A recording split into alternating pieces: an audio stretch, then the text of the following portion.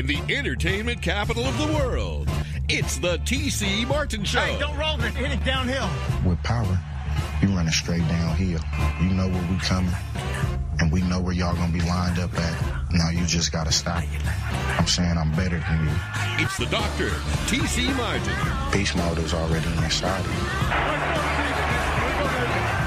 The Doctor is now in. The Beast is alive and well. Glad to have you with us on this Thursday afternoon. T.C. Martin with you. Oh, yes. Football galore to talk about today. And we got Thursday Night Football, a pretty decent game. And look who returns to the airwaves on Thursday Night Football. Tom Brady and the Tampa Bay Buccaneers. They take on the Philadelphia Eagles. Our man, T.J. Reeves, who works with the Tampa Bay Buccaneers, the sideline reporter, he will join us live from Philly. And I hope to goodness that he has got himself a Philly cheesesteak, either from Pat's or Geno's, or maybe Luke's. Luke's isn't bad either. And you Philadelphians out there, you know what I'm talking about. All right, TJ Reeves will join us from Philly. We get ready for the Buccaneers and Eagles tonight, Thursday Night Football. Actually, a decent Thursday Night Football game. So we look forward to that. Trevor Maddich will join us. We talked to Trevor regarding the college football docket on Saturday. And Scott Spreitzer will join us as well. And we get into our best bet segment today. That's right. So I will not be here tomorrow. We will not be broadcasting live from the Cosmopolitan because yours truly will be on the road tomorrow in Houston, Texas, Minute Maid Park, getting ready for game number 1 of the ALCS between the Astros and the Red Sox. So we'll be there for games 1 and 2. Chris Wynn will be filling in tomorrow. So look forward to that. And I'll be checking in from Minute Maid Park as well tomorrow. So we'll have a good time with that. But thought we would move up our best bet segment one day and go over that today. So Trevor Maddich will be participating like he normally does. Scott Spreitzer as well. And even the G-Man, Gilby the intern, in the house here today. So we're pretending that it's a Friday, but it's really a Thursday. So try not to get too confused here. And then Numchuck is just hanging around like he normally does. There you have it. All right, so a lot to get to on the table here today. And don't forget, Major League Baseball, the playoffs tonight. Finally, the entire postseason field will be set as the Giants and the Dodgers will square it off at Oracle Park, whatever they're calling it now. I mean, it just drives me nuts. They're in San Francisco. Pac Bell Park, AT&T Park, who knows what. Now it's Oracle Park. But anyway, the Giants and the Dodgers, Game 5, the two historic NL West Division rivals who battled to the final day of the regular season, saw the Giants come away with the division crown. The Dodgers relegated to the wild card as they entered this with 105 victories. Wild card. Had to win a one-and-done game, and they did that. And now they have forced the Giants to a fifth and deciding game after the Dodgers came back in impressive fashion to win Game 4. Their backs against the wall. So tonight, it is all on the line. Must-see television, must-see baseball. Dodgers, Giants, Game 5 tonight. Think about this. Both teams, as we sit here right now, have 109 wins in the season. Is this insane? 109 wins, and they're in the same division. And this is only the divisional series. And one of these guys will go home. The winner will have 110 wins. The loser will go home having 109 victories on this 2021 season. It is crazy. But what is so great about Giants-Dodgers? Because you have the history here, the parallels. And you go back and you look at the all-time victories between these two franchises, and they're a handful of games apart. It is crazy. They both leave the New York area to come to California in the same year. Was that 1958? The craziness. The Giants go to Northern California. The Dodgers go to Southern California. They've been bitter rivalries. The fan bases can't stand each other.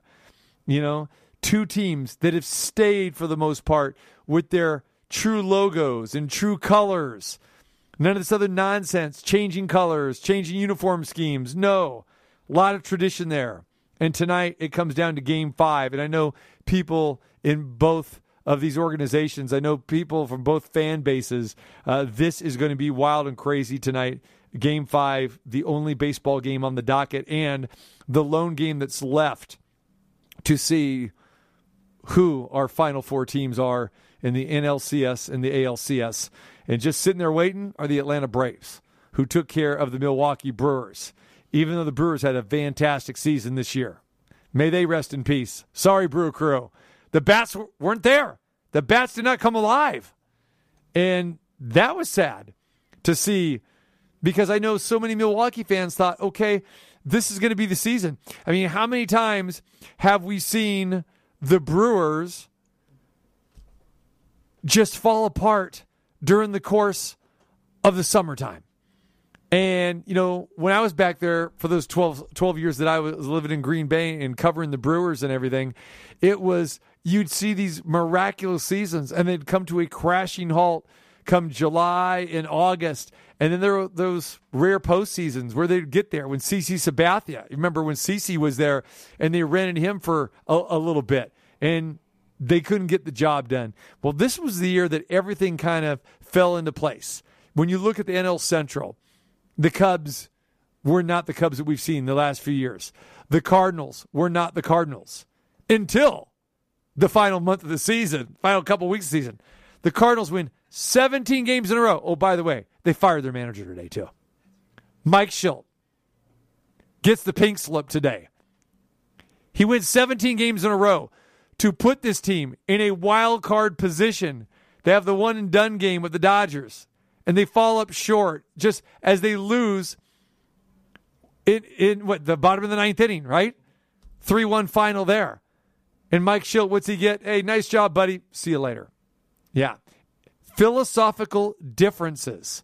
That was the verbiage when they said, Mike Shildt, you're on your way.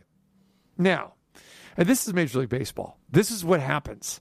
This is what happens when you have disregard for the managerial position. And don't get me going, because I could talk forever about this, and I have talked forever about this. My guy, Dusty Baker, is going to be manager of the year. Should be manager of the year. Still, no guarantee after this series or after this season because they haven't re-upped him yet. That's all. Same thing happened in Washington. Give it to Davey Martinez. Going to make a lot less money. We'll go with the younger guys that we can control. Mike Shildt, same type of guy. Like, we'll bring you in. Fine. Great job. Well, kind of underachieved a little bit. Why'd it take you so long to get to the postseason? Win 17 games in a row. Philosophical differences. That's what we're going to use here. That's what's on the divorce papers. Is that? Can you use that in courtroom? I'm looking at Numchuck here. You know anything about that? No. Okay. There it is. Philosophical differences. That's the divorce between the Cardinals and Mike Shildt today. All right. Back to the Brewers. Gilby the intern, my man, the G-Man, who is a Wisconsinite. How sad were you when the Brew Crew got sent packing and prematurely? You got to admit, I'm sure you had a ticket on the Brewers. I knew many people had tickets on the Brewers, thought they were going to get past the Braves. I did have a couple of my friends from Wisconsin call me and, hey, can you get a little bit of juice on it for me? Yeah. But, TC, you're right, because all the years that I grew up there, the Brewers would do good in April. They do great in May. They do good in June. They start failing in July, and then by August, they faded on their way out. So the last 3 years that they've just happened to actually win the division has been so exciting, and you're just waiting for them to fail in September, and they kind of did this year. Like you said, 17 wins by the Cardinals. I mean, thank God they had a good enough lead and just played good enough to stay 4 or 5 games above them by the end of the season. But devastating, no bats. I mean, how many runs did they score in the 4 games? Right. Not very many. No. So offense non-existent. Yeah. And I have to be honest, I'm not a big Hader fan, the relief pitcher. And when I saw him warming up and I knew he was coming in the 8th inning, I actually went I went outside and did yard work because I knew he was going to give up a home run, and he did. Why are you a hater? I mean, this guy, I understand he has blown, but he's given you more good than bad over the last few seasons. During the regular season. Yeah. But in the playoffs, after they see him like in a 7-game series, they figure him out. And I'm always scared for the Dodgers whenever Jensen comes out. He's the same way for me, but now that he pitched he changed his whole delivery this year for the Dodgers, it's like I see him doing this double twitch thing now, and I'm going, well, that's not the same pitcher, but whenever I see him come out on the mound for the Dodgers, I go, oh no, he's going to give something up because that's what he's done the last 3-4 years. Yeah. Yeah, Brewers, very, very disappointing. But tonight, it broke a lot of hearts. It did. It really did. They did. And a lot of guys were flushing tickets as well, too. They thought they had a live one there with the Brewers in futures. Again, especially considering the NL Central was down this year. But then, again, you have the matchup against the Braves, which you felt, okay, is winnable. It's a winnable series. And a lot of low-scoring games, Braves advance and Brewers don't. So, the Braves are waiting for the Giants-Dodgers winner tonight, Game 5, series tied 2-2. I talk about the history. I mean, you can go way back. I mean, 1951, shot heard around the world. Bobby Thompson, the New York Giants beat the Brooklyn Dodgers 5-4. Then you had all of those great runs in the early 2000s, mid-2000s. You go back to 2004, the way that season, ended. And then the last few seasons, with the Giants and the Dodgers as well, too, even though the Dodgers were basically the cream of the NL West. But then, the Giants, you're going back to the last decade or so, more championships than anybody. So, yeah, tonight's going to be exciting. Giants, Dodgers. G-Man, who you got? I've been a Dodgers fan ever since I was a kid, so I always go for the Dodgers. And one of my best friends is a Giants fan, so it always goes hand in hand. He's a Niners fan also, so we always bat heads. See, so you're going. Like you're going. I'm going home. You're going the fan. You're going the fandom routine. Yeah, okay. the How about fandom routine. objectively?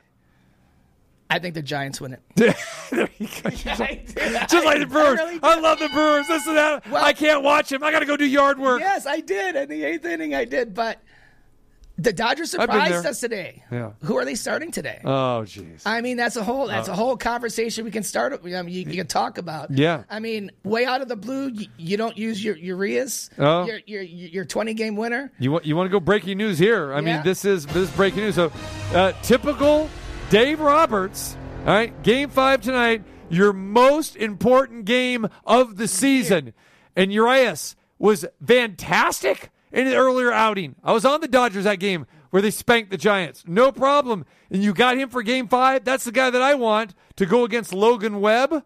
Of course. Giants are going to trot out their guy. All right. Rockland, California native. Not far from San Francisco, 2 hours away. Rockland, California, outside of Sacramento. Yeah? No. Corey Knebel. You're going with a reliever. Oh, I'm sorry. I can't say reliever anymore. Opener. I got to say opener because that's a new avant-garde term that we have to use now when we're talking about this. Thank you, Joe Madden. Thank you, Kevin Cash. And now, thank you, Dave Roberts, you ham and egger. Yeah, Corey Knebel. You know him, G-Man, the former Brewer. Yes. Yeah? Could you ever picture Corey No. Knebel starting a game, 5. a meaningful game, Never. even a regular season game when he was with the Brewers? No. Corey Knebel, where's he going to come? 7th, Seventh. 8th, Yes. maybe 9th inning, more likely 7th or the 8th 7th, inning, 8th, right? Yeah, he's going to set up for your man hater. Corey Knebel is your starter. It's okay. We want to go ahead and just expose our bullpen. I wanted to bet on the Dodgers tonight. I was set to bet on the Dodgers tonight. And if I would have bet, I would have listed Urias, and then my ticket would be void. Correct. Okay. Because, I list my starting pitcher. Or if it's a real bum, then I go against him, and. But, yeah. So if you got action and you thought you were getting Urias tonight, sorry. Get back to the window. Yeah, exactly. Because your action ticket now has Corey Knebel, the reliever. Doesn't make any sense. It doesn't make any sense. Yeah. This is what we're talking about here. Dave Roberts. People have been listening to me for a long time. They know how I feel about Dave Roberts. This guy will cost you games. He'll cost you series. And he may cost the team that has 109 victories tonight. Corey Knebel. Yeah, let's just automatically get into our bullpen. most people, and Steve Sachs said it great the other day, and Chris Bosio, we were talking right before we came on the air today, that your bullpen were guys that were throwaway guys back in the day. They were throwaway guys. And then it was like, okay, we have to invent the closer. We got to do the closer. Then once we got the closer, well, we need, our starting pitching has become so bad in Major League Baseball over recent times. We really need to get a setup man for the closer. Okay, I can get that. Here's the deal. If your closer, or if your starter cannot give you at least 7 innings, you got some problems. And now they've lowered that to maybe 6 innings. Just get to the 6th. Then we can get our setup guy, our hold guy in the 8th, and our close guy to get the save in the 9th. Okay, that's what Major League Baseball has come down to. No. Over the last few years, it's come down to let's surprise the other team. Let's outthink ourselves, and let's get one of our middle relievers that are basically career minor leaguers, and let's get them to start a game because it'll throw off their timing, the opponent, and we'll start off this way, and then we'll start piecemealing like we're a McDonald's Happy Meal or a Kentucky Fried Chicken or the bad Colonel Sanders impersonation, and let's do this. Let's mix and match the 4 and the 5 combo meal. Forget the chicken and the breast. Throw in that garbage wing in there and give him a shot for an inning or maybe an out or 2. This is what Major League Baseball is all about. And for anybody that can sit there and tell me that, hey, that's smart managing, no, because it doesn't work most of the time. It doesn't. Yes, strikeouts are up. Granted, I get that.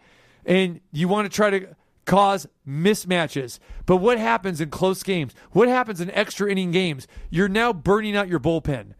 The whole objective of baseball in winning games, especially playoff games, is preserve your bullpen. Preserve for late inning games, okay? So you have the right guys there. You can piecemeal this all you want, and if you're down 4, 5, 6 runs, you're done. Perfect example. What happened with the White Sox? All right, Tony La Russa said, Rodon. He threw a no-no back in earlier on the season. Seemed like a lifetime ago. He's been horrendous recently. Hasn't pitched in 2 weeks. Rodon, you're our opener. Yeah, our biggest, most important game of the year. Do or die situation. We're going to throw Rodon out there. He's pounding his chest. He's beating his chest. Yeah, what'd he last? 3, 4 innings? Carlos Correa said, you want to pound your chest? I'll pound my chest. 10-1. White Sox score the first run. 10 unanswered by the Astros. Goodbye, White Sox. Goodbye, Tony La Russa. Goodbye, bullpen. Goodbye, season.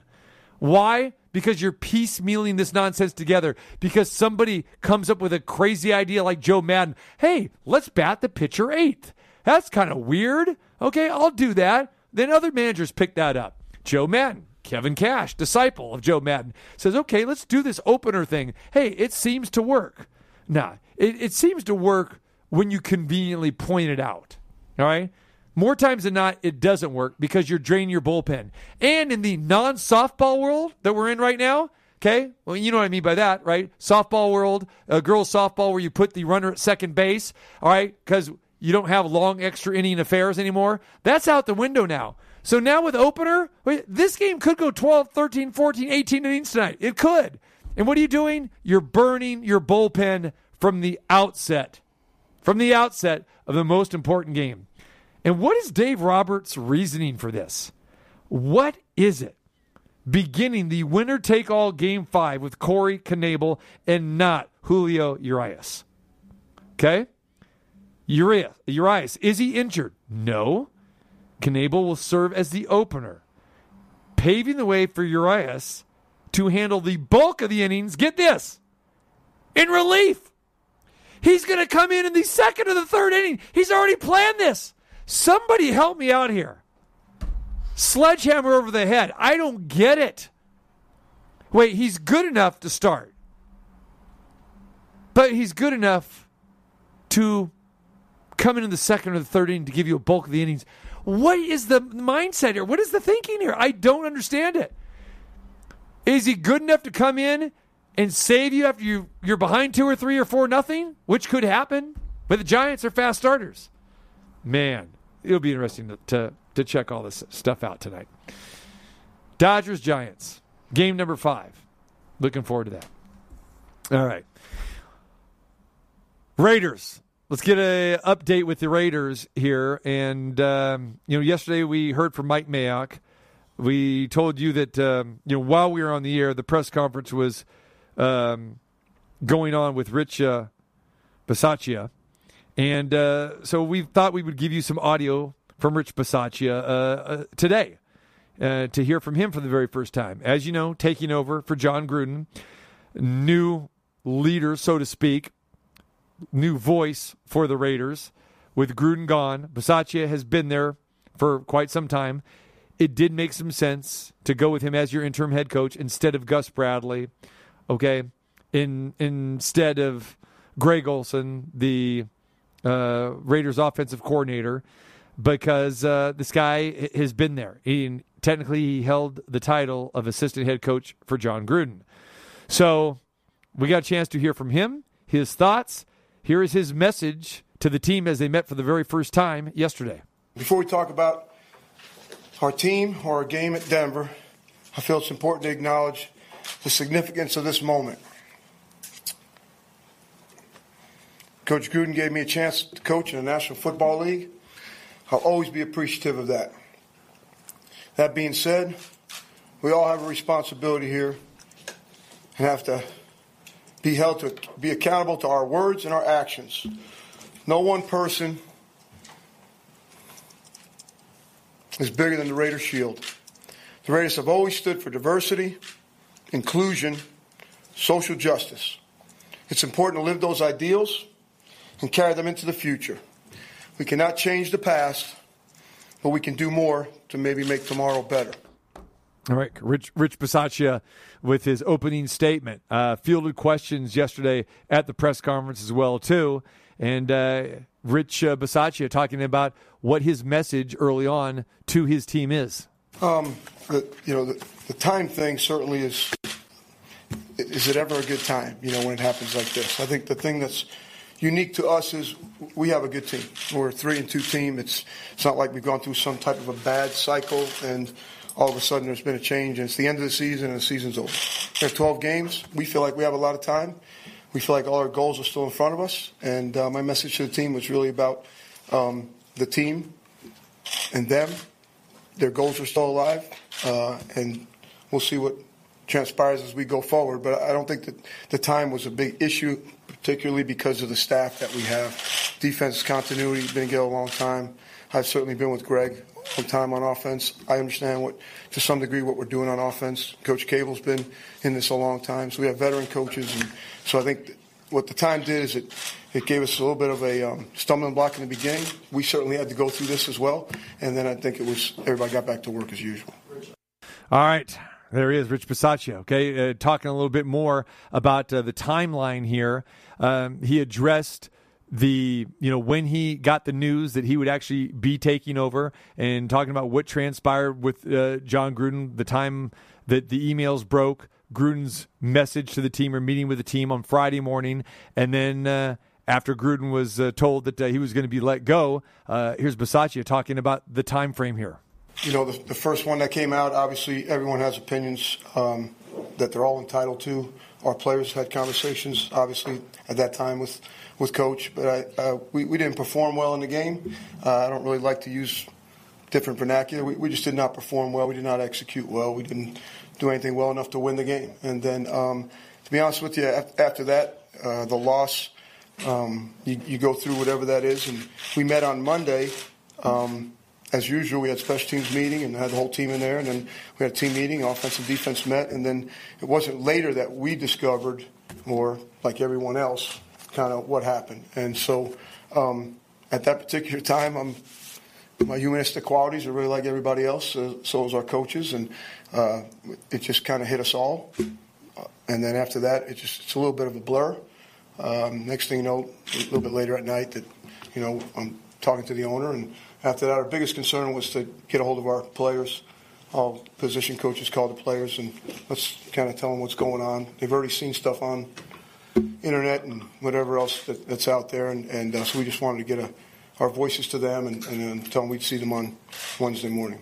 All right, not an easy situation for Rich Bisaccia to take over. Not an easy situation for these players, and it's gonna take some time. And we don't know how this team is going to react as they get ready for Denver. Again, Jon Gruden gone, his voice, his leadership gone. How players feel, we really don't know. Most of the players are not speaking. Like I've said before, I'm just really curious of what the black players feel like, knowing that the racial connotations and the emails that Jon Gruden was involved with Bruce Allen. And then, Carl Nassib had to take the day off yesterday. He said he needed a personal day. Obviously, Carl Nassib, this hits close to home with him because the first openly gay player in the NFL happens to play for the Raiders. And then you hear a comment or emails that even though it was years ago, that he hears that his head coach, Jon Gruden, who said that he had supported him in the past, when this story broke, and we heard Gruden even talk about it. He supports Carl Nassib. It's great, this and that. He's fine with all this, but it's contradictory. It's contrary to what Gruden said in these emails to Bruce Allen, talking about Michael Sam and why is Roger Goodell trying to pressure Jeff Fisher and the Rams, who was the head coach at that time, into drafting, as he used the term, queers, referring to Michael Sam. So Carl Nassib, he's affected. He had to take a personal day off yesterday. We don't know what this locker room really is all about. When we talked to Heidi Fang yesterday, she didn't get the sense either. Darren Waller spoke. We heard from Josh Jacobs, going back, Monday. And not a lot of the players are really talking much about this. So tough time, tough locker room. The leader of this team, obviously, is the Raiders quarterback, Derek Carr. Here's what he had to say with the coaching change. A lot of emotions, obviously. Didn't see all of this coming. I don't think any of us did. It just caught us all by surprise, But there will be a day for those feelings. There will be a day and a time to talk about all that, and I'll get into some of it if you have more questions. But from an emotional standpoint, I got a job to do, and that's never changed. No matter who the coach is, no matter who's on the team with me, I have a job to do, and that's to lead these men, especially now. They need a leader more than ever. And my job is to lead them with my actions like I always have, and my voice, just trying to be a strong voice for people, to continually bring people together and continually push people in the right direction. And we're 3-2. We have everything out in front of us that we've wanted from the beginning. It's not going to be with the same room of people, which is hard, but at the same time, nobody cares, and you know how that goes. I think that for me, just the message today was I just tried to push everything off. I'm sick about it. Have a lot of emotions, angry, sick, upset, mad, frustrated, all those things, empathy, whatever, no one has I don't think there's a book on how to handle all this, actually there is, but I don't think that there's a way for a quarterback to stand up here and answer these type of questions, is what I should say. But for me, my message today was we have a job to do. So it's Wednesday. If we're still in our feelings, it's too late. We got to move on. All right, Derek Carr speaking. All right, a little more from Derek Carr. It was a lot, to handle. I'll say it that way. Y'all know me, man. I don't condone that kind of talk. I don't talk that way. My kids sure as heck will never talk that way, And, it's hard because I love the man so much. You know what I mean? I have family members that have done things. I've done things that I'm glad that I'm still loved, And I think more than anything, Coach needs people to help him, to love him, in whatever areas, that we can. But at the same time, what's right is right and what's wrong is wrong, And, I've never seen something like this happen, and so you don't know, the precedent. I don't know, is he going to get suspended? Is it a fine? I don't know. I'm not good at figuring those kind of things out, you know what I mean? But when that came out, shortly after, my wife sent it to me. I was getting ready studying and stuff. She sent it to me. I read it, and it's about time I got done reading it. It was over, and he resigned, and So you can imagine there's a lot going on in my head. And again, I'll probably get more into it someday about everything that went down for me. But again, y'all know I got a job to do, and it wasn't his fault that we didn't play well on the field. We as players the last 2 weeks, we haven't been good enough. So that's not on him, that's on us. We got to play better this week and get a win, especially against a good defense. Aside from coaches, John Gruden and Derek Carr had the closest relationship of a player-coach than anybody else.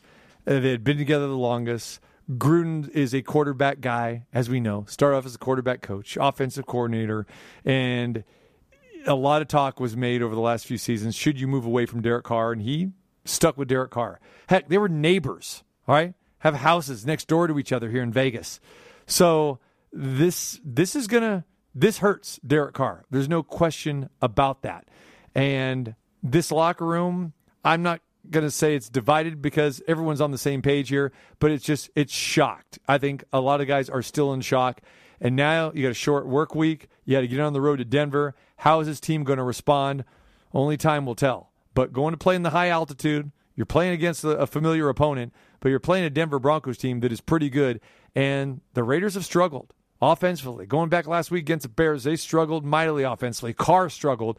How is he going to fare against this Denver defense, which really is a strength of this team, specifically that secondary? So a lot of question marks.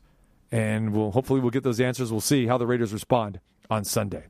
All right, tonight we've got Thursday Night Football. We look forward to that because it's the Buccaneers. Anytime we get a chance to see Tom Brady and company, that's good, against Jalen Hurts and the Philadelphia Eagles. We're going to break that down, and we're going to go to Philly. Go to South Philly right now when we talk to TJ Reeves when we come back, the Bucs sideline report, as we preview Bucs Eagles tonight. TC Martin. I'm ready to go in, Coach. Just give me a chance. The doctor is now in.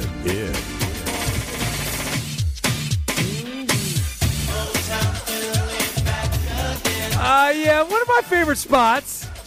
Little South Philly, Motown Philly. There it is. And there he is, ladies and gentlemen. I've got my Zoom here looking at TJ Reeves standing by the Rocky Balboa statue on the steps. I need to see TJ Reeves run up those steps like I have many a time.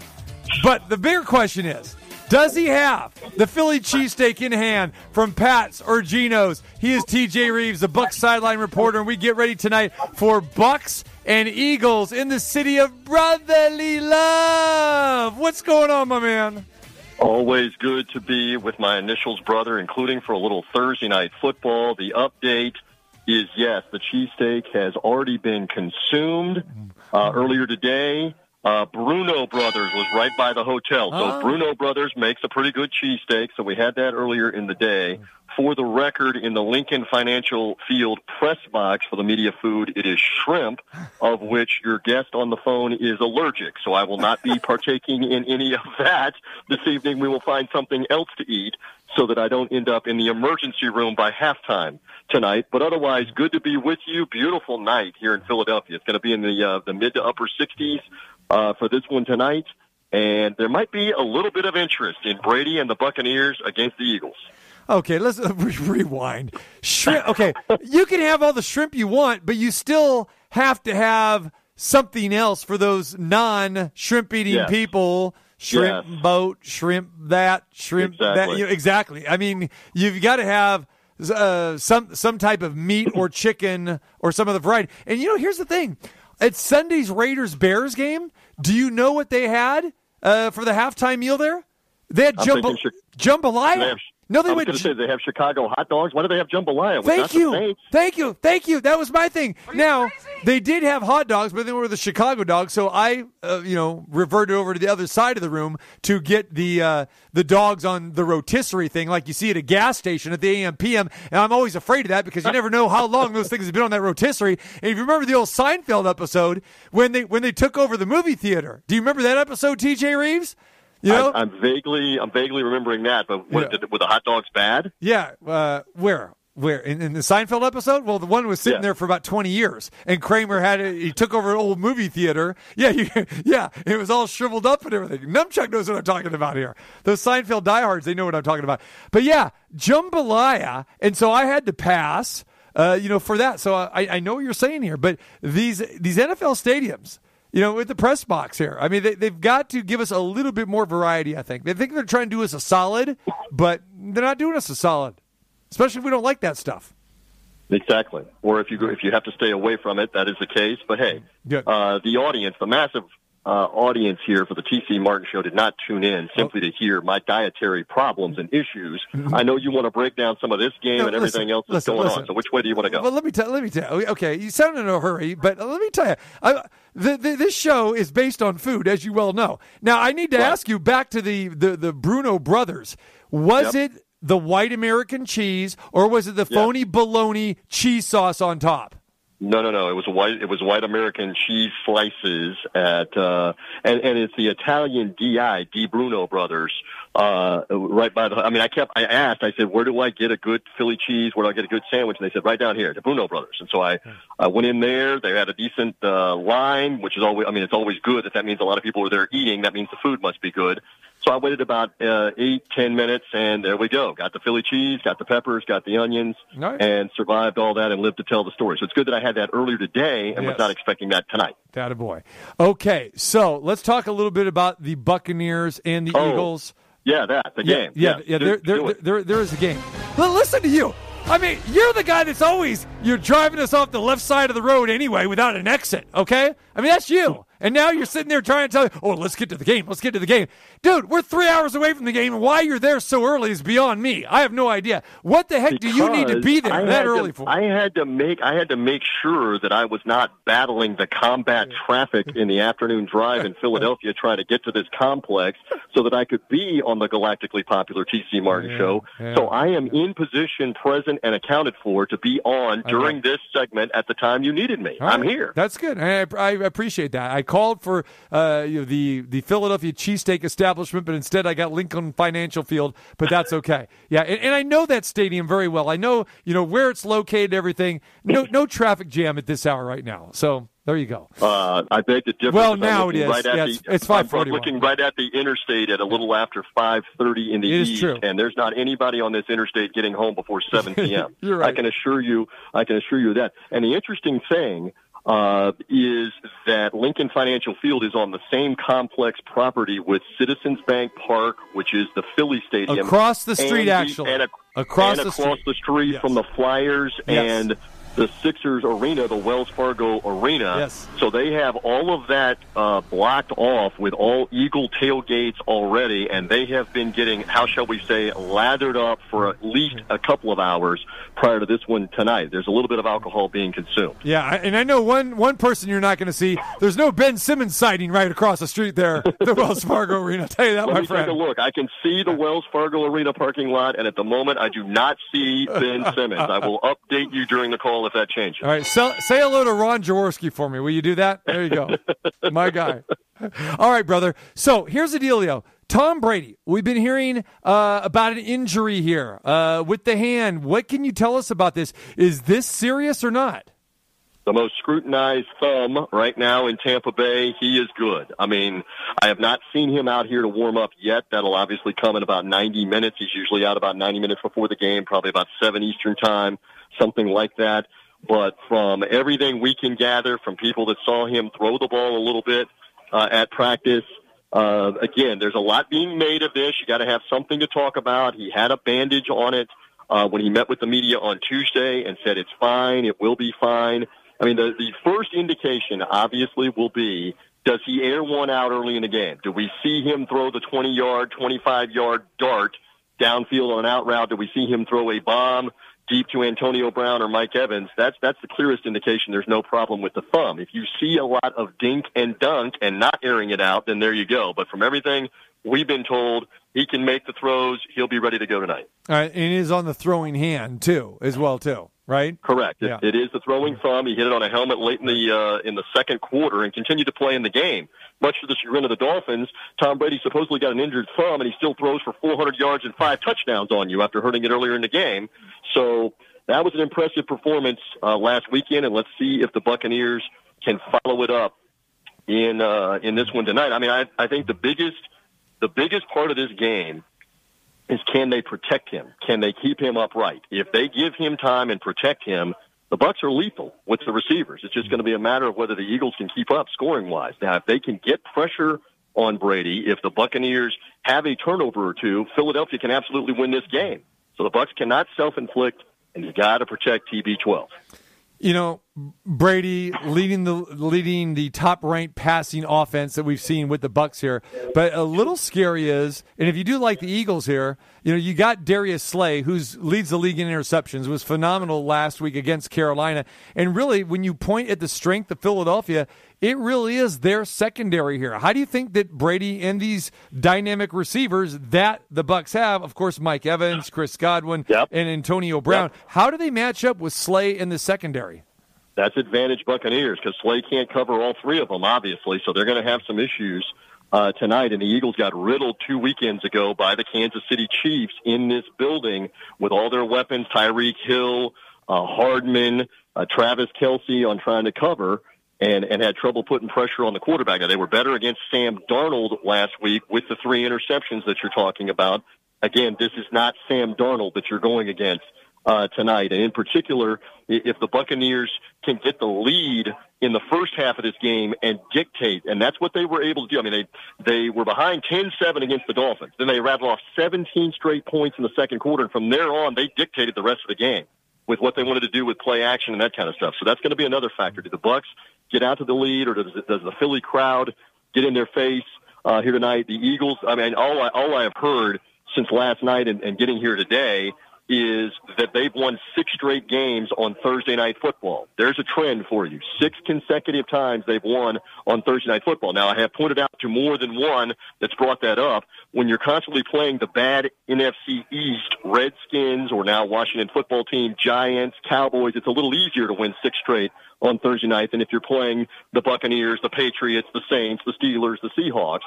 So, and the other part is the Buccaneers have played a couple of narrow primetime games, the win over the Cowboys on Thursday night. I talked to you that night prior to the opener, and then the narrow win over the Patriots. They're both wins, but they were both close games. So everybody is feeling the love on the Eagles with the 7 points here at home because of their Thursday night mojo, and the Buccaneers having some issues covering. All right, and you can also, talk about this. I know some people have pointed this out as well. You go back to last season, and the Buccaneers lost when they were in this exact same situation where they lost on a short week.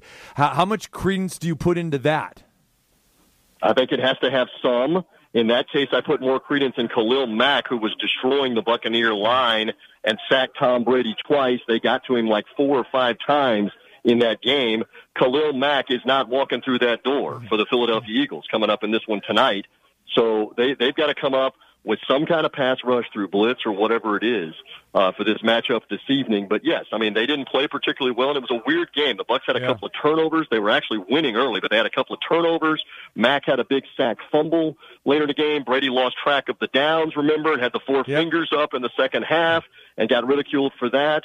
No fans at that game, so it was very weird. And you're right. I mean, they have got to shake off whatever the primetime mojo is, because they also lost on Sunday night to the Saints at home a year ago and lost on Monday night at home to the L.A. Rams a year ago. So primetime hasn't exactly been the friend previously, but they do have 2 wins this year over the Cowboys and the Patriots in primetime, the Bucs. Yeah, and what TJ's referring to, that game against the Saints was opening night, Brady's first game with the Bucs, and the game you're referring to, the Thursday night, what I brought up with Khalil Mack and the Bears, where they lost that game. I think it was 20-19 was the final, or it was a weird game, like you said, but that was early on in the season as well too. And this Buccaneers team obviously much different now than they were earlier on last season. TJ Reeves is with us at Lincoln Financial Field, Philadelphia, for tonight's game between the Bucs and the Eagles. The injury front, big question mark here is people want to know about Rob Gronkowski. Gronk hurt, ribs. What's the story? Will he play or not? Not here. Did not make the trip. Okay. So, and that was not unexpected because they had been saying they're still aiming for the Chicago game. They're concerned about the punctured lung that he suffered, not just the broken rib, and air travel. Until that thing is fully healed, you want to be careful with cabin pressure going up, coming down, flying back, going up, coming down. So they're going to give him an extra 10 days of rest here for the Bears game. He was able to do some things in practice midweek this week on Tuesday, Wednesday. So that's a good sign for him to potentially play next week.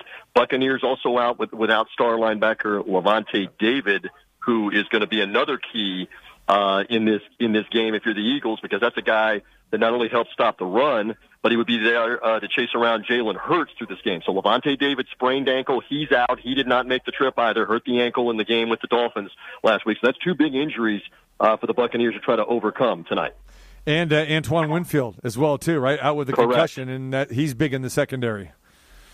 Yeah, and the Bucs are without three starters from the beginning of the year in the secondary, without Winfield, without Carlton Davis, without your guy Sean Murphy-Bunting, who got hurt in the first game with the Cowboys. So Richard Sherman, once again, has been a pleasant surprise. He's had to step in at this point and play a bunch. He played the entire game against New England, and he played virtually the entire game against Miami, even in a 38-17, 45-17 game. Bruce Arians kept saying to him, do you want out? Do you want out? And he said, no, I want to keep playing. So they kept him in until the final drive, basically the final 6 minutes. So expect Richard Sherman to play a bunch again out of necessity tonight of the primetime lights. And let's see if the Eagles try to go after him a little bit. Let's see if he's on Devontae Smith or Rieger, the other receiver, the TCU receiver. Do they try to throw at him? Do they try to throw long at him in this game? That'll be another thing to keep an eye on. All right, and the Eagles coming off that come-from-behind win where they trailed throughout the entire game last week against Carolina. They came back and they got the victory. Eagles now sit at 2-3, but they're winless at home right now, and the Bucs 4-1. How much do you feel this is a dangerous spot for the Bucs here? We already talked about the short week, the travel, not really a marquee opponent. You got the injuries that you talked about. Is this a bad spot for the Bucs?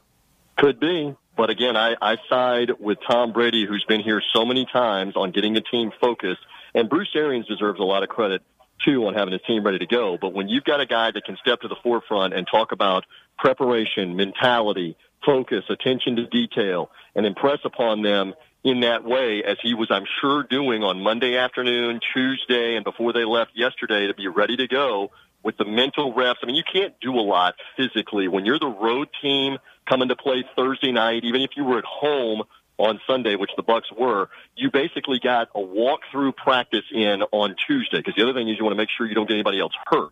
So it's not like they did a lot physically, but mental reps, extra film study, attention to detail. I think Tom Brady takes the lead on that, on this team being focused and being locked in.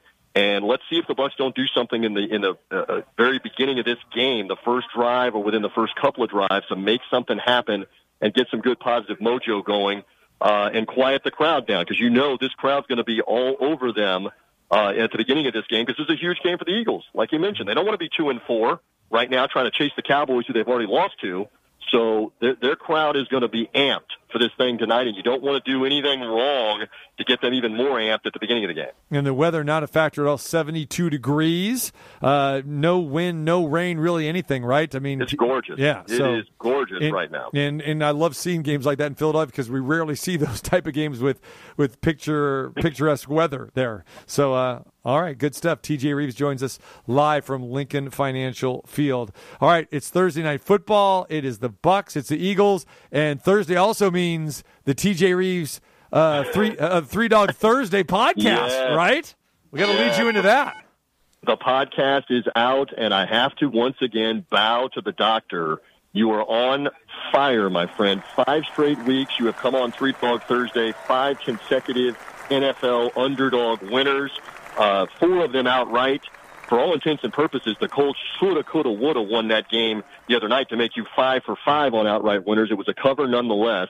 So you are rolling, and I will tease to the audience that the doctor takes a very interesting home underdog on Three Dog Thursday. So find it wherever you get podcasts to find out if you can go 6 for 6. I mean, you're officially streaking right now. You are a streak maven right now with this. There are people from Vegas to Boston, to Seattle, to Hialeah that want to know what is the doctor's underdog pick for this week.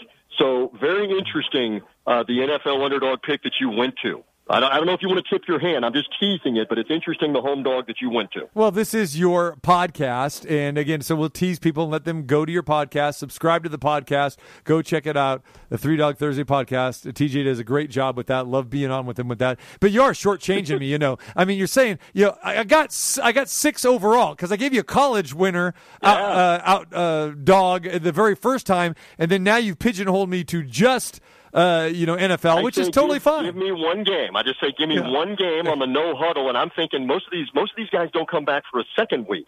I can't get rid of you. You've come back for 6 straight shows. Listen. You are now officially a co-host of Three Dog Thursday because you keep picking winners. We bow. So we do. To the doctor. We bow to you. That's what we do out here, brother. That's it. It's a little bit different ball game, 3,000 miles away. There, We know what these point spreads are all about here, but no, it's fun. We appreciate you. So go check that out, the Three Dog Thursday podcast. So, parting words here. It's really strange here, and people have asked me this, and that's why I have to bring it up to you. TJ Reeves, listen to that right now. Listen, everyone, listen. Do you hear how quiet it is right now? Do you know how quiet TJ Reeves has been since the Tampa Bay Rays have been eliminated? We have not heard anything from TJ Reeves. He hasn't even alluded to it. He hasn't mentioned it. He hasn't heaped any praise on the Astros or anyone for that matter outside of the Rays. We're not hearing nothing from him. Why do you go radio silent baseball now? TC Martin, we're a football and hockey town. You know this, first and foremost, more so than the Tampa Bay Rays. Listen, a funny thing happened on the way to our wager for the American League Championship Series. The Rays failed to make it. Yeah. So the Astros are there. As the number one seed. Sox, remember that. And the Red Sox took out the Rays. Give them credit. That was a bitter pill to swallow because the Rays were looking to defend the American League title. So now you get to root for the Disastros, and you're going to be there on scene. Hopefully you're not kryptonite for Dusty Baker and the Astros on scene here for the ALCS. And really, honestly, with all the cheating stuff before with the Astros, and the Red Sox aren't loved anywhere outside of Boston. Nobody can stand them. This is like one of the least likable scenarios right now for the country, I think, Houston against Boston. All right, remember what Rocky said, and Mick said to Rocky, women weaken legs. That's right, kid. Women weaken legs. TJ, you stay away from that. Stay away from Broad Street. Stay away from the bullies, especially the female bullies. I still love in Rocky 3 when Mickey looks at him and says, you went and got civilized. Yeah. That's what happened. You went and got civilized. So we... that's something that you subscribe to as well. You try not to be civilized. But, yes, I love the Rocky theme, love the Rocky movie. Sylvester Stallone, I don't know if he's here tonight. He's been here in the past when the Buccaneers opened this stadium against the Eagles and beat them. Stallone was here that night doing the whole Rocky theme prior to the game. I don't know if he's in attendance tonight, but the Bucs will be here, my friend. All right. Look out for Adonis Creed. He might be there. TJ Reeves, we need video of you before you get on that airplane tomorrow running the Rocky steps. Running the steps there. I want to see it. I got my video. We'll compare. Let's go. We got to jog. And see if I can make it all the way up to the top and dance around. Gonna fly now. I love it. Let's get a Buccaneer win in all of this, and then I'm a happy dude for a happy post-game show with Bruce Arians. All right, brother. Have yourself a great call tonight. Thanks for taking the time and joining us, and we'll talk to you soon, brother. Always from my man T.C. Martin. You boys behave in the desert. You got it. All right. Eagles flying tonight. They're getting 6.5. Check it out against the Brady-led Bucs. A lot of injuries in this game. We're going to break that down with Scott Spreitzer next hour. Trevor Match as well. And our best bets happening today. Don't you dare go anywhere. More in store, around your door. More of what you're looking for right here. Yo, Rock, cut me, Mick.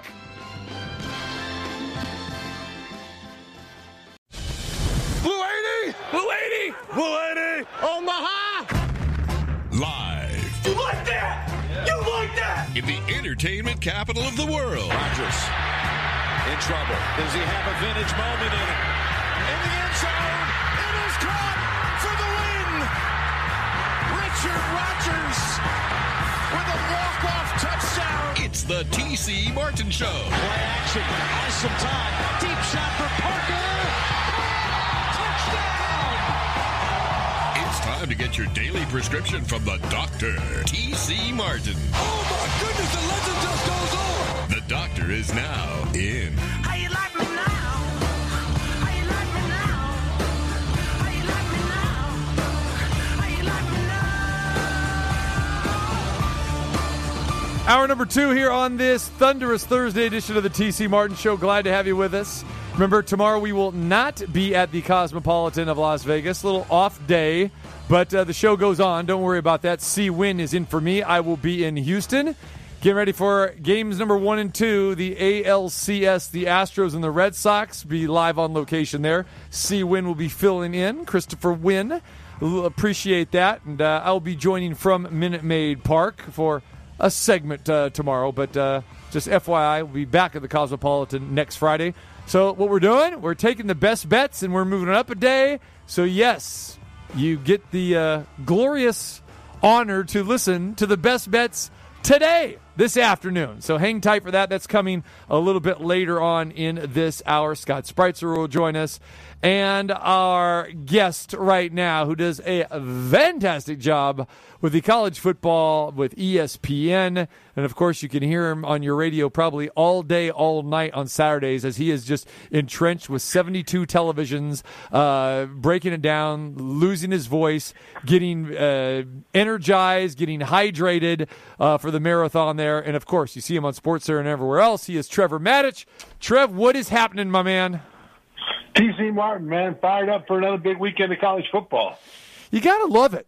So I know how, your schedule is so crazy, with the weekend and you're doing your homework and then Saturday you got the marathon stuff. You got sports centers leading up to that and everything.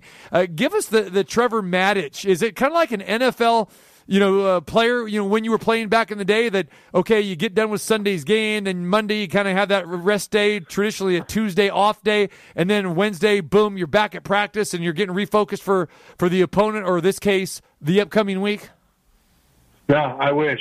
It's not nearly that. It's just a blur. That's what my wife and I have called it for forever. It's just the blur. Once the season starts, the end of August until it's over, in January, it's a blur. And so, no, there is no day off. And when I think I have time to run off and see a movie or something, often I'll get a call from SportsCenter and say, hey, we want you on at 7 in the morning tomorrow morning. We need a breakdown on this. Can you do it? Oh, yeah, I guess I can. But doing those breakdowns, those television breakdowns, if you do them right, it takes an enormous amount of time. Yes. You don't just find highlights and then telestrate the highlights. Look, he ran left, he ran right, he jumped in the air, he caught the ball. Back to you, Bob. If you're looking for a storyline, you need to find the elements of the storylines, and those take a lot of time. So it is time off is at a premium, but at the same time, I don't care. I am so excited to be able to do this job. I mean, to talk about football, to make a living, are you kidding? And it's such a blessing, and it's such a joy to be able to do that during the season. If it's a blur, hey, it's a blur, and I love every blurry minute of it. And I can't say enough, how much I appreciate you joining us, because your schedule is, you gave us the 45 version, there, again, his schedule is crazy. And he's got pro football duties as well with the Washington football team and everything else that goes along with it. So for Trevor Matich to take the time and join us each and every week, my friend, I just appreciate it, and our audience appreciates it as well. You know what? I enjoy you having me on. You do a great job. You have a great show. And it's an honor for me to be here. So I'm sincere in saying that. I appreciate it. Okay, brother. Hey, before we get into this week, man, I want to talk about the Red River shootout rivalry. We hyped it up. We talked about it last week. 55-48. 12 touchdowns were scored in this game last week between Oklahoma and Texas. Had the Boomer Sooners. Wasn't looking like they were going to cover, but they did. The first 6 scores of this game were touchdowns. That's how crazy this was. Total yardage, Oklahoma 662, Texas 516, whatever that math is. Over 1,100 yards, Trevor. Nearly 1,200 yards. That's some college football.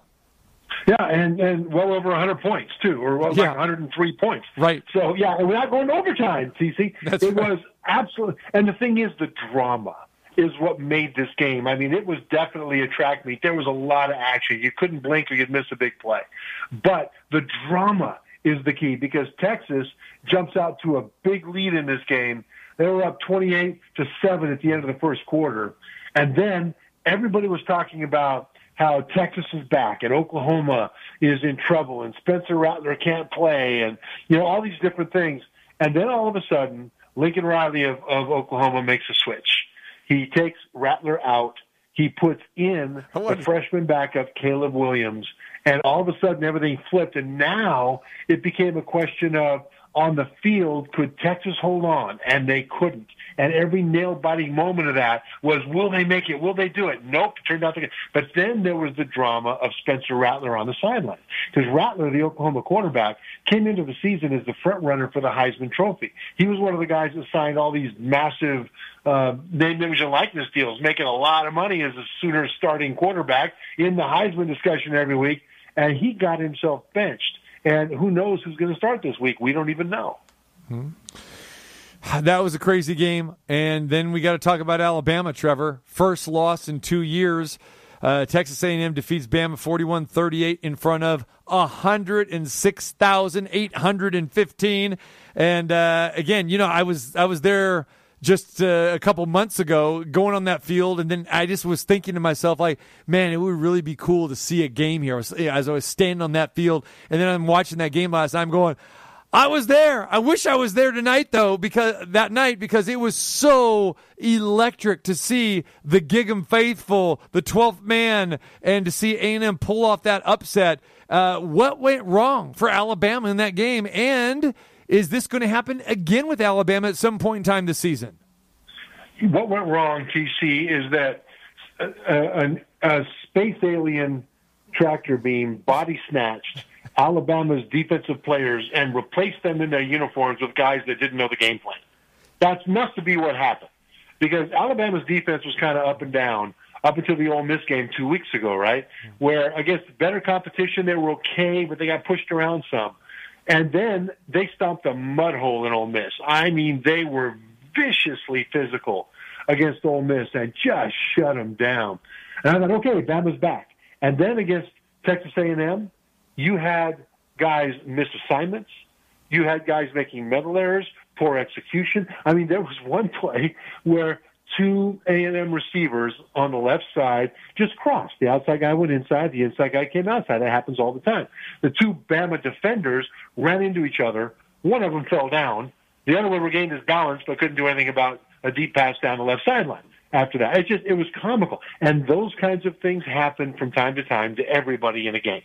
But it happens so often to Alabama's defense that I put them at number 5 in my Power 5, my power ranking this week, Alabama, and I'm not going to put them back in the top 4 until I feel like I can trust their defense, because I am just not accustomed to seeing Alabama's defense be this unreliable. Now, what happens this week is Alabama coming off a loss, usually their money coming off a loss, favored by 17 against Mississippi State in Starkville, and we saw what happened last year. I mean, Alabama smoked them, and Mike Leach basically, it didn't matter. Nick Saban was ready for this. How does Alabama fare this week? I would not want to be Mississippi State. Mm-hmm. Hell hath no fury like a Nick Saban team who just lost a game. And I think they're going to come out and play the best game of their lives against Mississippi State.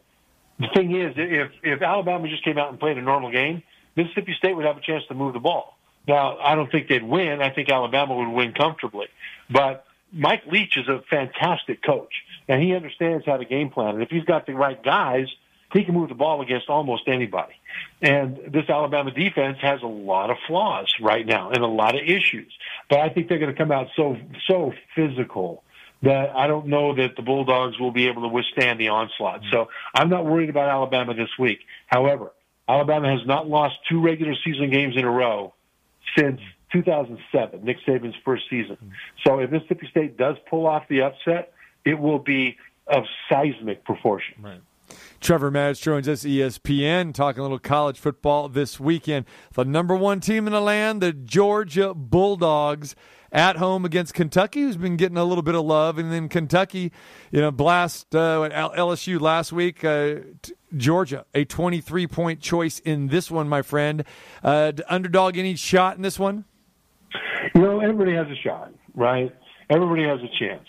The thing about Kentucky is that they don't have Georgia's talent top to bottom, but Kentucky is actually pretty good at the things that they need to do in order to manufacture a chance.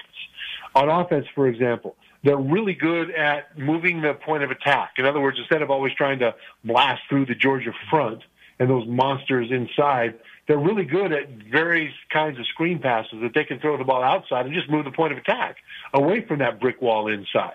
They're really good at finding the one-on-one matchup, and that's important. Against Florida, for example, there was a run play to the left. It was called a run play to the left, just a straight handoff. But the quarterback threw it out to the wide receiver standing on the sideline to the right. Why? Because the Kentucky quarterback, Will Levis, saw pre-snap as his receiver, Wan'Dale Robinson, motioned out to the right. Only one defender went out there with him in man coverage, and that guy gave him about 10 yards of cushion. So while everybody else thought it was a run, the quarterback threw the ball out to his receiver, and his receiver gained about 15 yards. Easy plays, easy yards. Kentucky's good at finding this, and I really think that that's going to be part of the key, because 11-on-11, Kentucky isn't going to have much of a chance if they try to play Georgia's game. But if they can isolate to 1-on-1 or 2-on-2 and get the ball away from the Georgia defensive lineman, then I think that they've got a chance. Now, that doesn't mean that they're going to win. That means that their chance then begins there, and they will still need perfect execution in order to keep this thing close. Because Kentucky is legitimate. They're really good. But Georgia is otherworldly on defense.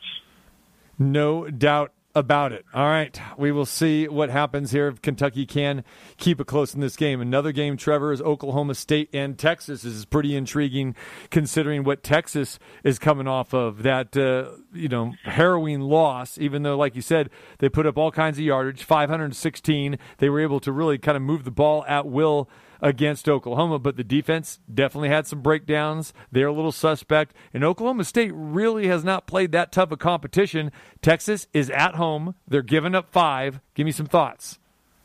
Well, thoughts are the Big 12 really needs Oklahoma State to win this thing, because Texas already has a couple of losses now, and Oklahoma just beat them, right?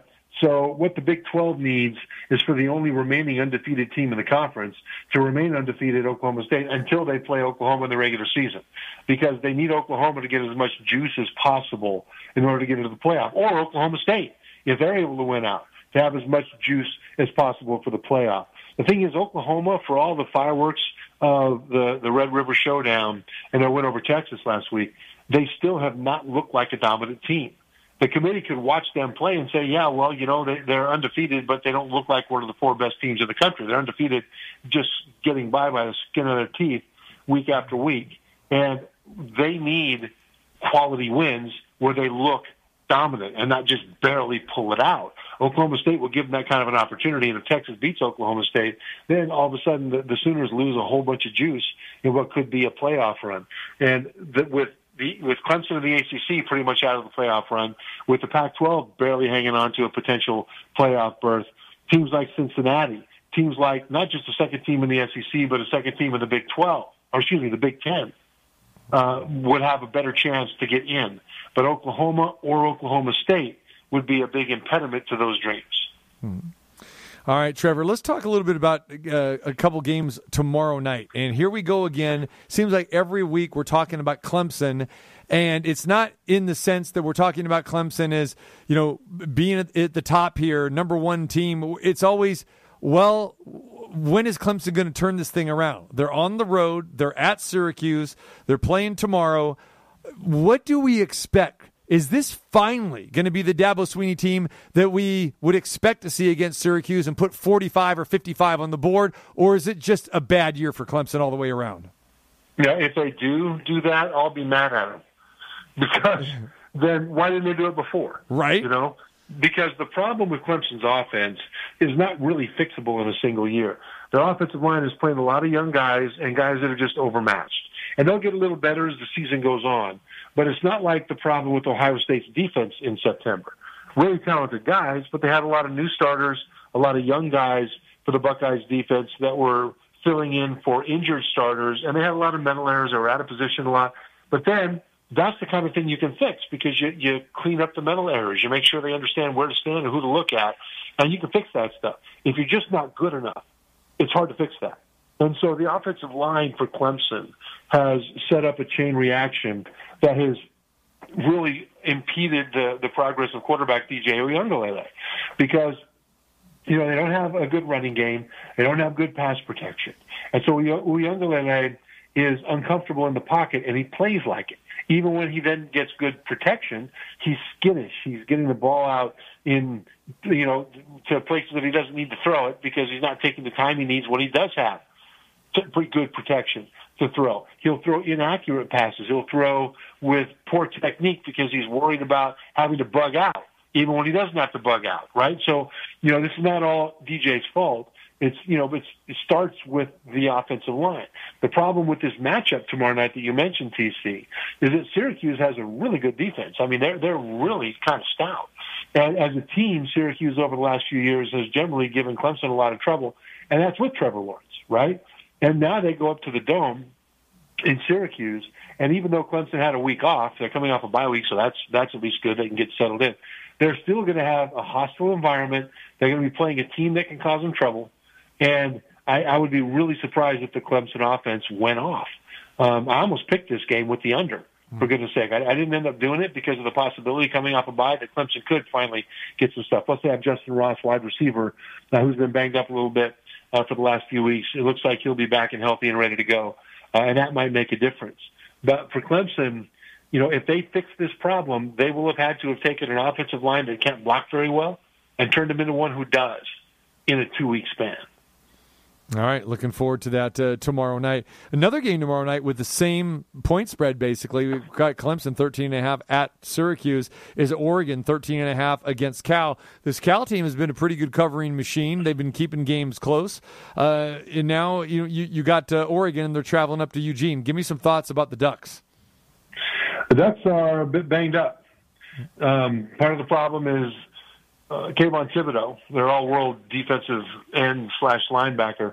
He's been banged up for a while. He missed the Ohio State game, and not having him makes a big difference because he's just such an individual offense wrecking ball, right? He just, all by himself, he'll just destroy what you're trying to do on offense. It'll change the way you have to game plan. And he's played the last few weeks, but he hasn't looked like he's had that burst and that explosiveness. So that matters. They lost their starting running back, C.J. Burdell, a couple weeks ago. He's out for the year now. Now, Travis Dye, who's the backup, actually kind of a co-starter, is actually also a very good running back. He averages probably about 6 yards a carry, and he's good. But now instead of rotating in and staying fresh, he's going to have to carry most of the load. And so how he's able to handle it will make a big difference towards whether or not Oregon is able to continue on. Now, they're heavily favored in this game. I mean, ESPN's FPI Football Power Index says that Oregon has a 91% chance to win this game. 91%. Okay, so I don't know that Cal's going to be a threat to Oregon in this game. The real key will be how does the defense continue to come together if Kayvon Thibodeau is not himself going forward, and how is the running back able to adjust, or running game able to adjust without C.J. Burdell? Because Oregon is still in the playoff hunt. They've only lost one game. And if they win out and win the Pac-12, think about this. If Ohio State wins out and wins the Big Ten, you've got both of them as one-loss conference champions, but Oregon will have the head-to-head over Ohio State. And they beat him without Kayvon Thibodeau on the field. He was in street clothes. So, this is what the Pac-12 needs. They need Oregon to beat Cal, look good, and continue on, but they really need to continue to develop their chemistry with a banged-up roster. All right, one more I want to hit you with here. Iowa's playing Purdue. Iowa's favored by 11.5, and we know Iowa, they have been phenomenal this year. They came back from behind to beat Penn State last week, 23-20 in another wild game. Iowa scored the final 13 points in this contest. Trevor, what are your thoughts about Iowa? Because there are still people out there that are non-believers. Iowa, you believe in or not? No, I believe in their defense. But their offense is nothing like it. It's like the reverse of Oklahoma from a few years ago, where Oklahoma had a national championship caliber offense, Heisman Trophy winners at quarterback back-to-back in Kyler Murray and Baker Mayfield. But their defense was so bad that they lost playoff games anyway. They'd score 42 and lose. kind of a thing. And so it looks like Iowa is kind of the opposite way, where their defense is clearly national championship caliber. I mean, the way that they generate takeaways is really fun to watch. They do it as a team, where one guy will break something down, and then the ball carrier will be a little bit off balance or out of kilter in some way. The next guy will continue it, and the third guy will get the takeaway, right? It's such a team effort the way they work. But on offense, their feature back, Tyler Goodson, has only averaged about 3.5 yards per carry in each of the last 3 games, and one of those games was Colorado State. And so their running game has not been up to championship level, and they're hanging their hat offensively on the arm of quarterback Spencer Petras, and he has come through. He's done better than a lot of people expected. But if you want to win at the highest level, then you've got to have an offense that can eventually keep up in the track meet, because eventually you're going to have to do that, because you're going to have to play a team like an Ohio State or an Alabama that can score a whole lot of points in a hurry, even against very good defenses. So I've got Iowa at number 3 this week. At number 4. I was at number 4. Part of that is, who else? But part of that also is that I'm still not trusting their offense, and they would have lost, I think, to Penn State had Penn State's quarterback not gotten hurt in the second quarter. So, Iowa, it's okay to not believe in them just yet. All right, he is Trevor Matich, ESPN, the 15-time Emmy Award winner, has got the college scene covered from top to bottom, and also the NFL side as well, too. We're going to do our best bets here, and Trevor's going to hang with us for that, and Scott Spreitzer will join us as well, too. Of course, we do that traditionally on Fridays, but we're going to move that up to today since I will not be here tomorrow. But before we get into that, Trevor, I want to get some thoughts on you. Obviously, the biggest topic in the NFL, and especially here in Vegas, is the Raiders situation with John Gruden, the emails. And I want your take on this because, you have worked with the Washington football team for a long time. You know that organization, Dan Snyder, very, very well. And being a former Redskin yourself, I want to get your thoughts here on this whole ordeal, so to speak, because John Gruden loses his job. He says all of these things through emails, through Bruce Allen. So I imagine you know Bruce Allen very well as well, too. And then this was all part of the Washington football team investigation of what has taken place in the workplace there at Redskin Park. And I know that we're going to probably hear more and more things, come out of these 650,000 emails now, not just, John Gruden, but other things, and who knows what's going to come out. Just give me some thoughts on when you heard this story and in knowing that workplace environment a little bit in Washington and knowing John Gruden like you know him. Yeah, I would just very quickly on the content of the emails. Nobody that I know would speak like that. Let's see, nobody that I know, that I trust, that I respect would speak like that. You don't say that because you're mad. When you're mad, you say stuff, but you don't say that. Not as regularly as Gruden said those things in those emails. So, I absolutely condemn what Gruden said. Not only what he said, but the frequency with which he said it. So we start there. Now, as far as, one of the things that really stands out is how many people are shaking in their boots right now that their emails might come out. That Gruden was probably thinking about that as this whole, the way society has shifted. And when tweets have come out from, 5 years ago, 10 years ago, it cost people their jobs. I mean, there was a girl, a high school girl, who was a cheerleader, who had, I think, a partial scholarship to cheer, I think, at the University of Tennessee. And then a tweet came out that she said a year or two before that, and she said something that she shouldn't have said, and she ended up losing her opportunity to cheer at Tennessee. She had to go to a different school.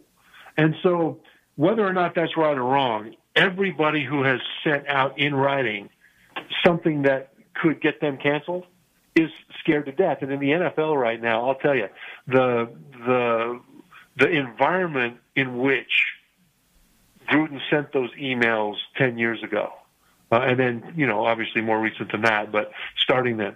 The environment was still that it was a good old boy network that was impregnable. It was a fortress that could not be penetrated. We cannot be held accountable for anything. So they were doing things and saying things that were wildly inappropriate if they got into polite society. Some of those things are not necessarily bad. They're just crude. Some of them were crude and bad, like what John Gruden did. My point is this, that everybody that was sending emails back and forth in the Washington organization and all over the NFL now knows that if they said anything like Gruden did, and a lot of them have, that they are just a revelation away from losing their career and losing their reputation. And so there are a lot of people right now that are saying, man, I'm glad it's him and it's not me, but they're hoping like crazy that information doesn't get released down the road that will make it them. And the story will continue to develop, and I'm sure we're going to find more and more coming out of these emails as well. All right, Trevor Maddich, ESPN, great stuff. Best bets on the horizon coming up next. We'll talk to Scott Spreitzer. We'll give you our 3 best college plays, 3 best NFL coming up next. TC Martin Show on this thunderous Thursday. Now, more of your favorite personal sports physician. Don't make me beg. TC Martin. Because you are a character doesn't mean that you have character. The doctor is now in.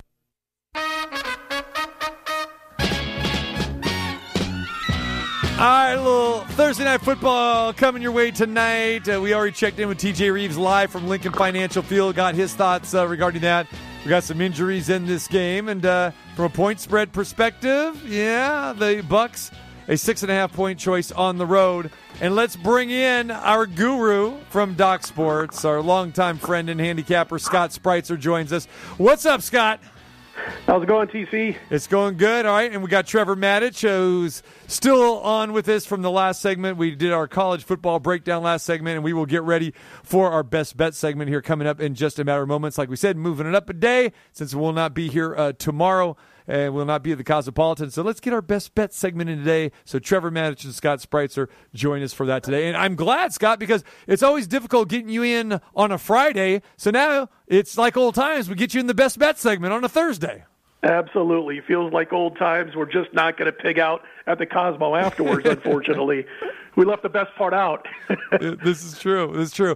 All right. I want to get both of you guys thoughts on tonight's game. Scott, I'll start with you. Tampa Bay, Philadelphia. Give me some thoughts, and who do you like and why?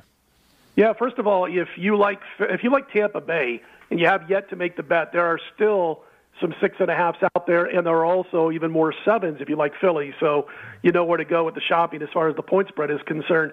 Listen, the Eagles have been buying into Sirianni style. They're off to win at Carolina. They're battle-tested. They've been money at home. They've covered 4 straight on their home field. And Tom Brady and his receiving corps have been amazing again this season. They're at the bottom of the league in rushing yards. I don't get too concerned with that when it comes to this offense because of their passing ability. But Philly's strength this year is defending the pass. And if you're not able to get that running game going, I think Philly can hang around in this one, tie in Eagles' balanced offense, and I think they give Tampa a run for their money. So I jumped on Philly +7 tonight. All right. Trevor, give me some thoughts. I'm worried about Tom Brady. Are you worried about Tom Brady? A little bit with that thumb injury. Yeah. I think we both are. That's it. And, because I think what they would like to do is run the ball, which I agree, Scott. I don't think they'll be able to do it all that well against Philly.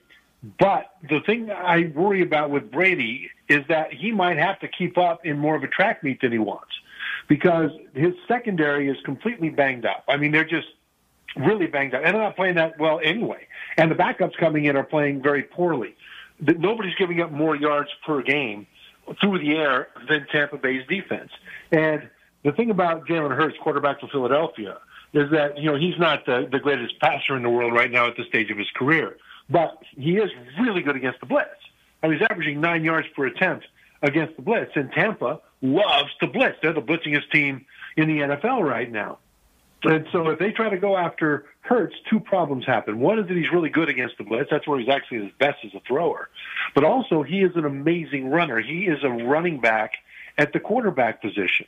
And that will allow them to stress the rushing defense of Tampa Bay. It'll allow them to extend plays off schedule because, he'll get away from Ndamukong Suh and those guys once in a while and run around and stress what's going on. And I think it'll lead to more points from Philly than Tampa fans will be comfortable with watching.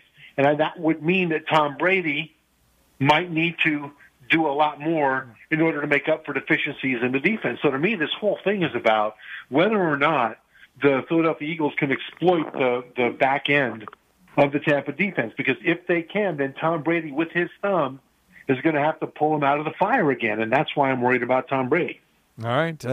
Got a pick on the side here, Trevor? Side or total? Yeah. I'm picking Tampa Bay, and I'm taking the points, just like Scott. And the reason is that I think Tampa is going to score a lot more than people think, and I think it'll be a pretty good little shootout. Plus, I don't know that Brady's going to be able to throw the ball down the field as much as he wants, and the Eagles are going to be able to come up and slow down the run even more. So I like the Eagles with the points. All right, there he is. All right. It's Football Friday and time for the weekend's action. Here's the best bets. It's actually a thunderous Thursday, and we're doing our best bets today. Our 3 best college plays, our 3 best NFL plays. And again, Scott Spreitzer, Trevor Madich joining me. Scott, lead us off. Be the number 1 hitter. You've won the coin toss. You will receive. Give us your 3 best college plays. All right, I'm going to start off with Minnesota plus the points over Nebraska. Gophers getting 4 as we speak. And listen, I think it's a real tough spot, and I'll make it quick, but a real tough spot for Nebraska, having a couple of really heartbreaking losses, obviously, against Michigan State and Michigan. They should have beat Michigan State. They could have beat Michigan. They could have beat OU, for that matter. Self-inflicted wounds.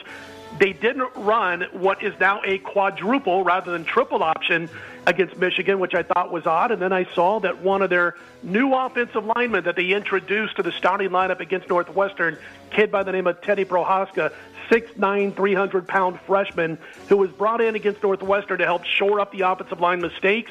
Well, he got injured last week. He's not going to play reportedly this week. You won't find that on injury list, but he's not going to play. So they have to bring in a kid by the name of Bryce Benhart, who, God bless him, he has not really played well when he's gotten his time. He's been one of the offensive linemen who's made mistakes. I think that's going to be tough. Plus, you got Minnesota. While Nebraska's been playing these intense battles and losing, Minnesota had last week off, and they got one of the best game preparation coaches on their sideline, and I think they'll get the job here. So they're +4. I took the points with them.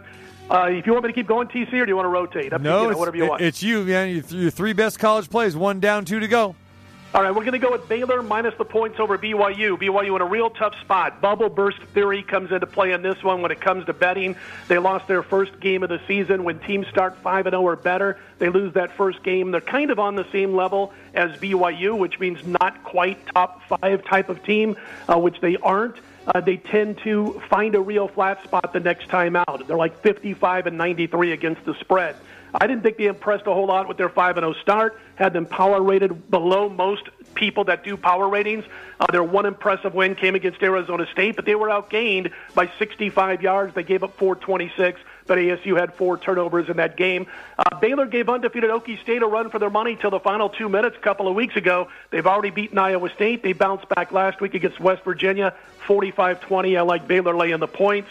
And I'll give you one more. And we're just going to depend on Nick Saban getting things right this week as they travel to Starkville. And here's the thing. If you look at Nick Saban's overall numbers against the spread, when he's coming off a loss, they don't look anything special. They're not good. But if you check out their recent history, you'll see they've won and covered 5 in a row off their last 5 losses, and they do it by a wide margin. They heavily outgained A&M last week. They had 2 trips inside the 5, first and goal, came away with a grand total of 3 points. Please bring back Sark. They're yelling in Bama for an offensive coordinator. But anyway, Miss State's 0-7 against the spread at home off a road game, averaging just 15 points per game in that spot. Final note for me, guys, on this one is that Miss State's averaging 56 yards rushing per game. 56. 3.1 yards per carry. Under Saban, Alabama's 8-1 against teams that average less than 3.25 yards per carry. 8-1 against the spread. 9-0 straight up. Average final score 48-8. They won 41-0 last year. I'm taking Nick Saban over Mike Leach. I'm not a Mike Leach fan. There's my 3 plays. There you go. All right. It went against Trevor Madich's alma mater. I'm sure Trevor has something to say about that. What do you got, Trevor? Give us your 3 best. All right. Well, first thing I have to say is, how did Baylor get so good all of a sudden? I mean, because they are really good. I mean, their offense is pretty good. Their defense, though, has been doing a lot of really good things. And it's like, wow, why is Baylor so good? So I'm a little worried about that for my alma mater, for BYU. My first game is Michigan State laying 4.5 at Indiana. And I say take the Spartans, lay the points. Indiana really is a hot mess right now. Their defense is not doing a whole lot. Their offense can't get anything going. Their starting quarterback, Michael Penix Jr., has been banged up, and he might not start this week, and it could be because of injury. It could be because of play. Jack Tuttle, the backup, might start. There's all kinds of indecision, and I just don't think that they're going to be able to keep up with the fireworks that Michigan State can put on the field. Now, Michigan State, Peyton Thorne, quarterback, is just striking deep down the field on a regular basis. Jaden Reed and Jalen Naylor, his top 2 receivers, are both averaging 21 yards per catch. And that is just phenomenal, especially when you combine it with running back Kenneth Walker III, who leads the nation in rushing. And Indiana just does not have the horses to keep up with that. Now, the other side is that the Michigan State defense gives up a lot of yards. So I just don't think that Indiana is going to be able to take too much advantage of that. So I've got Michigan State lay the points at Indiana. Then San Diego State is at San Jose State. The Aztecs are favored by 9. I say take the Aztecs, lay the 9. The Spartans this year are a shadow of their team that they had last year. Last year they were just phenomenal. This year they're really struggling. And, they've lost 3 losses by 18 points or more. In other words, they lost to USC, Western Michigan, and Colorado State by almost 3 touchdowns each. And you can see USC, Western Michigan is pretty good, but Colorado State is Colorado State. And they lost that one by a wide margin as well. San Diego State covered last week against New Mexico, even though their injured running back had his first game back after a couple of weeks. Their injured quarterback had his first game back after about a month, and they weren't really efficient. But now that they've got a game under their belt, I think they'll be better. I think the Aztecs take care of business and remain undefeated at San Jose State. And then Florida is at LSU, laying 11.5. There's a theme here. Take the road favorites, lay the points. LSU is, I don't know what happened to their defense. I mean, it makes me sad to watch LSU play defense because they're getting pushed around. I mean, Kentucky last week had 330 yards rushing against LSU. But what's worse than that is that there were guys that were near the ball that didn't sprint to the ball at times. And that, to me, is a real tell about what's going on with this LSU defense. Florida's offense is better able to exploit the run against the LSU defense because of their running quarterback, which is a lot more dangerous than the running quarterback, than the quarterback of Kentucky, Will Levis. He's not really that much of a runner, but Emory Jones and Anthony Richardson are runners. And so I think that LSU is liable to get completely smoked in this game. Plus, LSU is missing their best player, receiver Keyshawn Boutte, and he is out for the rest of the year with injury. So how in the world is LSU going to keep up with a running game from Florida that should just push them all over the field? Take the Gators, lay the points. All right, there it is. I'm going to continue the theme of laying points on the college side here.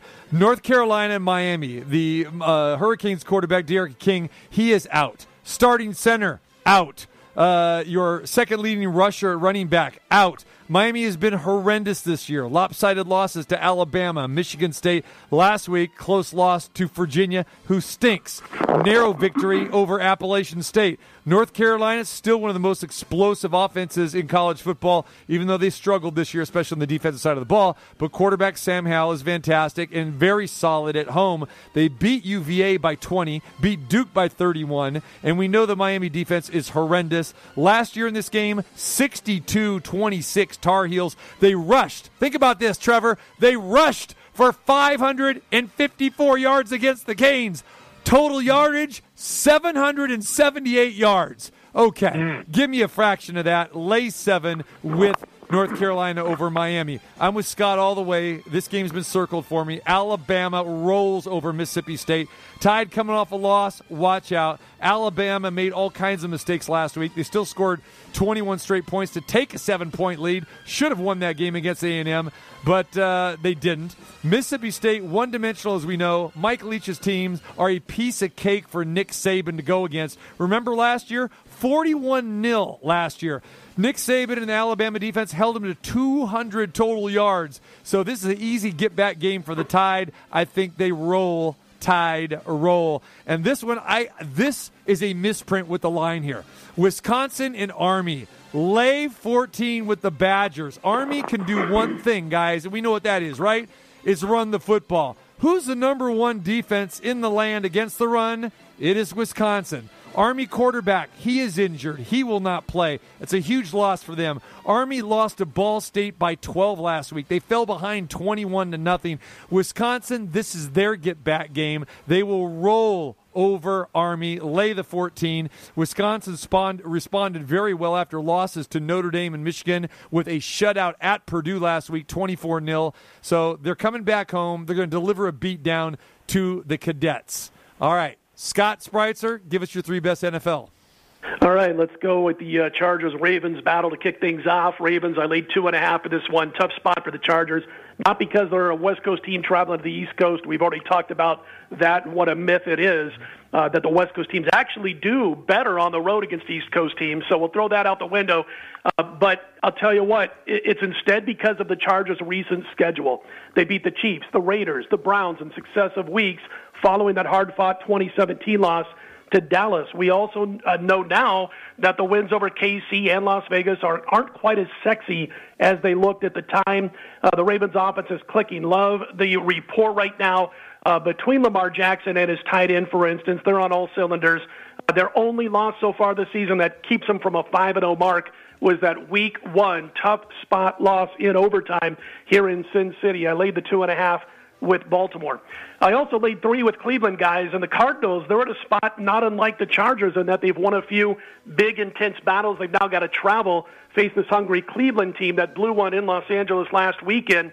Arizona could very easily have lost to San Francisco. They were noticeably outgained. They finished with barely more than 300 yards of offense, and I think Cleveland's going to be in a pretty ornery mood. They became the only team in the NFL to score more than 40 points, gain more than 500 yards, not turn the ball over, and lose a football game. That's what they did last week that no team in the NFL has ever done in a game. They blew a 14-point lead.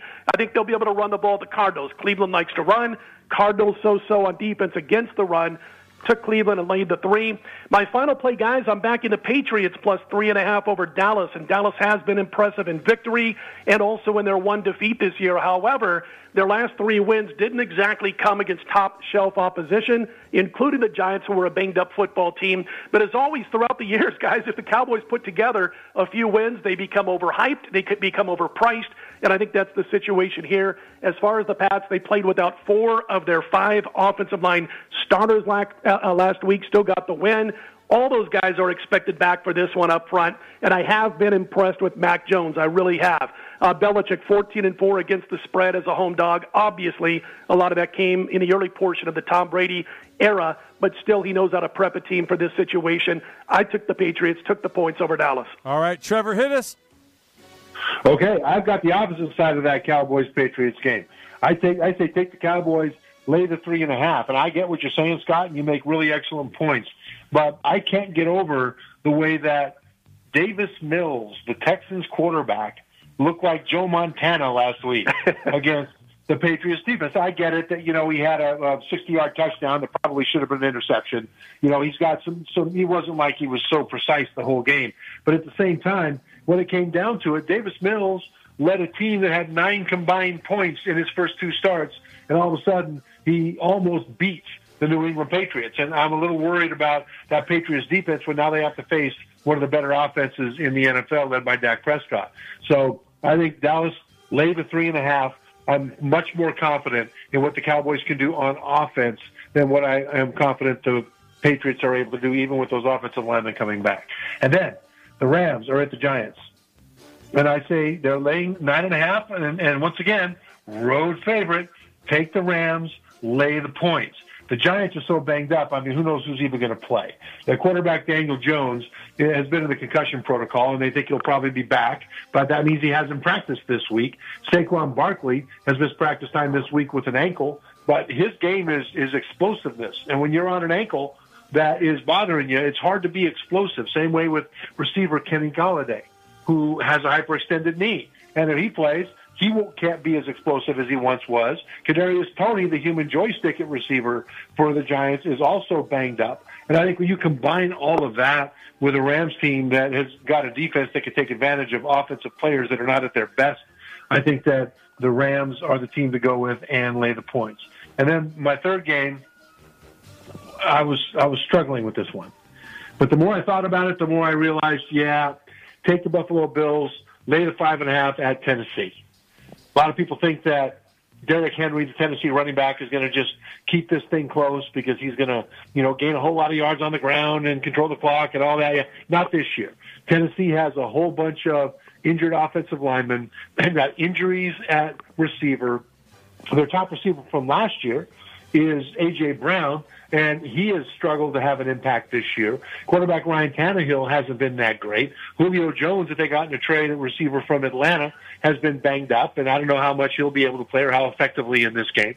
And you've got a Buffalo Bills defense that is absolutely astonishingly good. I mean, they are really good. So I just don't think Tennessee's going to move the ball. And the flip side of that is that this Tennessee defense is bad. It's awful.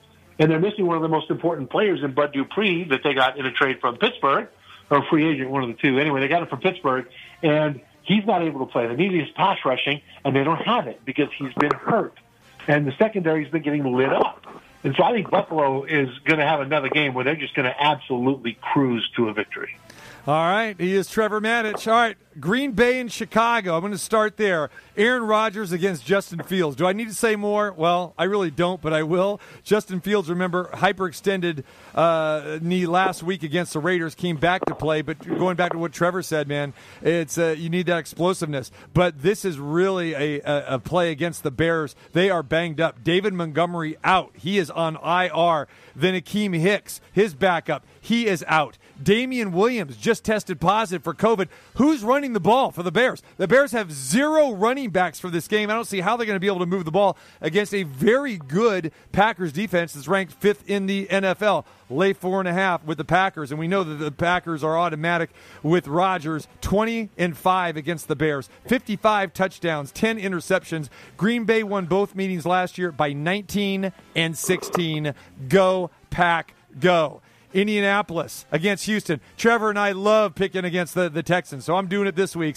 Indiana, a gut-wrenching loss last week where they blew a 19-point second-half lead to Baltimore. Should have won the game. What cures that? Oh, play the Texans. No problem. Carson Wentz has actually looked very good the last 2 weeks, off virtually an unstoppable performance last week against Baltimore. Bad fate for the Colts last week, because they had Rodrigo Blankenship. You had the four-eyed, Clark Kent look-alike. Blowing the game. Should have won the game outright. But that's okay. We still got paid. Anyway, I like the Colts laying 9.5 against Houston. And I'm with Scott here as well, too. Love the Patriots in this spot. The number was 4, 3.5 now. New England has played well, and they're getting better each week. 2 weeks ago, narrowly lost to the Tampa Bay Bucks. They are 0-3 at home. That's not going to continue. They're still solid defensively. They're ranked, depending on what you're looking at, 4th or 5th in the NFL.